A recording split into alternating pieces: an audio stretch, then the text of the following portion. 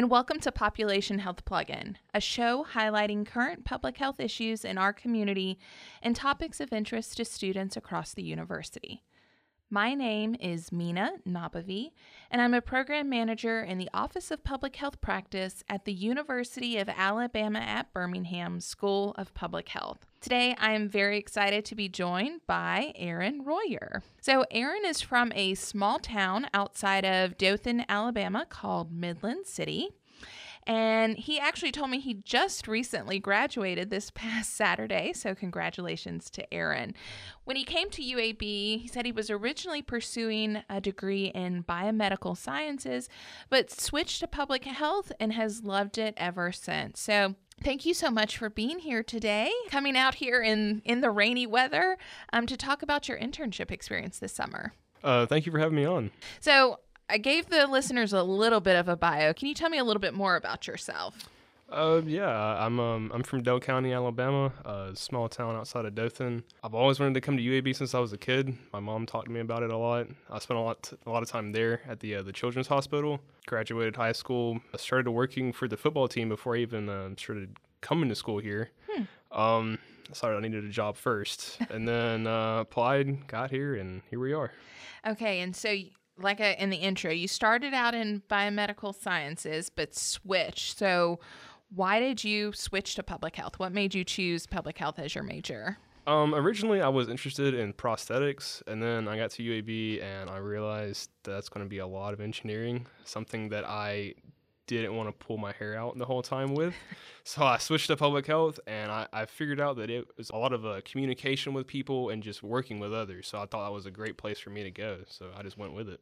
So this summer you completed your internship with the Coosa River Keeper. Yes. For our listeners who aren't familiar with them, can you tell me a little bit about them? What's their mission? What do they do?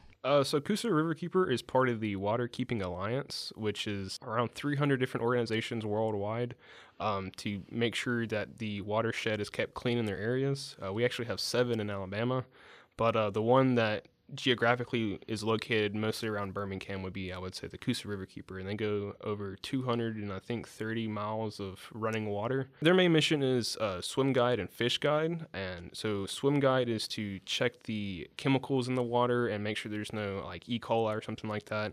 And then the fish guide is mostly directed towards fish and how people eat those fish. So you don't want to eat, fish that are too highly contaminated with pesticides, chemicals, mercury, stuff like that. And you were telling me before we started recording that you were actually introduced to the Coosa River Keeper through a course. Yes. Is that right?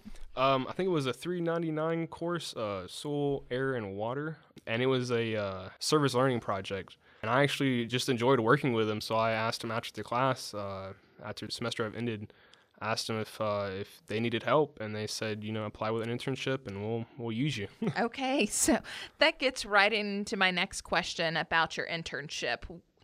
What did you do?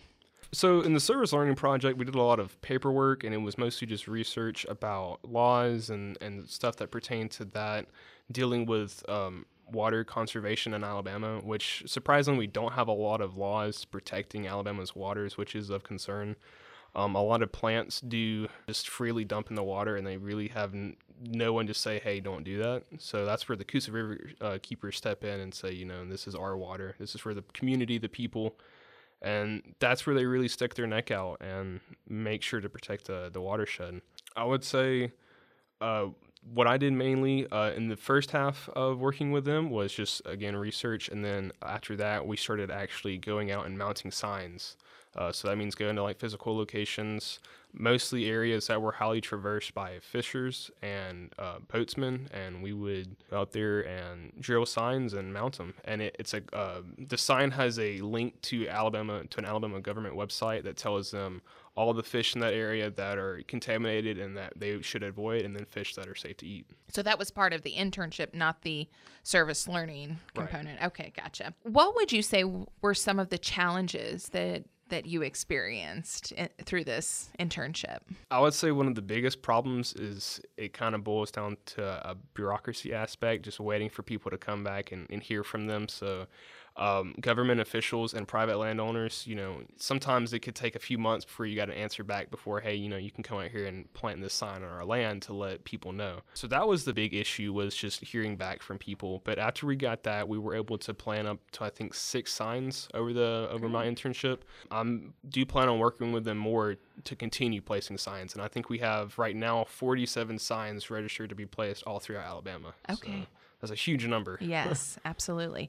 Well, and I kind of switched the questions. I asked the challenges first before I asked the successes. So, but you kind of touched on that y'all were able to put out 6 signs. Is that what you said? Yes. 6 signs over, I think it was like 125 to 150 mile radius. Great. That covers Coosa and a lot of high traffic areas, which was nice. Okay, excellent. My next question was about plans to work with them in the future, which you kind of already touched on. Will you be traveling across the state of Alabama to get those 40 some odd signs up? Is that the plan?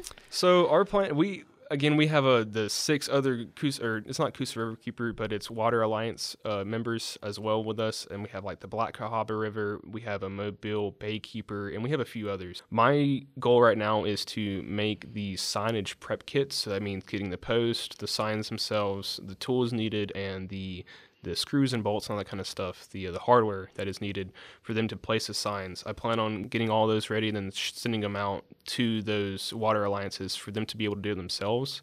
But for the areas around Dothan, Ozark, Houston County, and again, Jefferson County, I'll probably be the one to do all the signage. Exciting. Yeah. Anything else that you want to share about your internship that I haven't asked about? I would say if you have an option for an internship, do it. That was my last question. That's okay.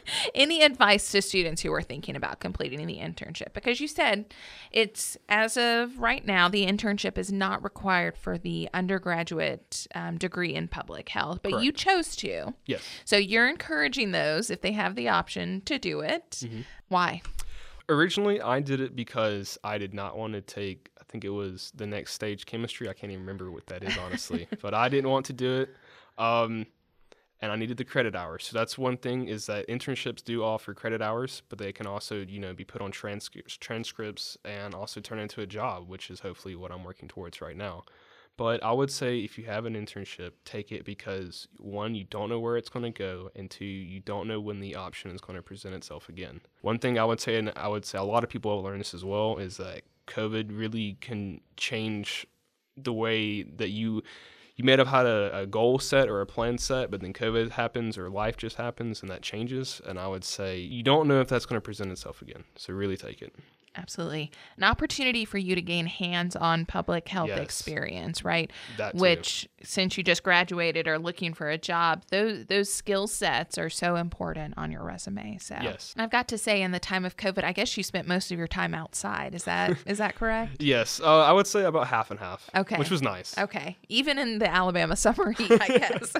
Well, I think those were all of the questions that I had for today. I want to thank you for being here and sharing your internship experience with me and our listeners. Awesome. Thank you for having me. And thank you to our listeners. Please tune in next time for another episode of Population Health Plug-in.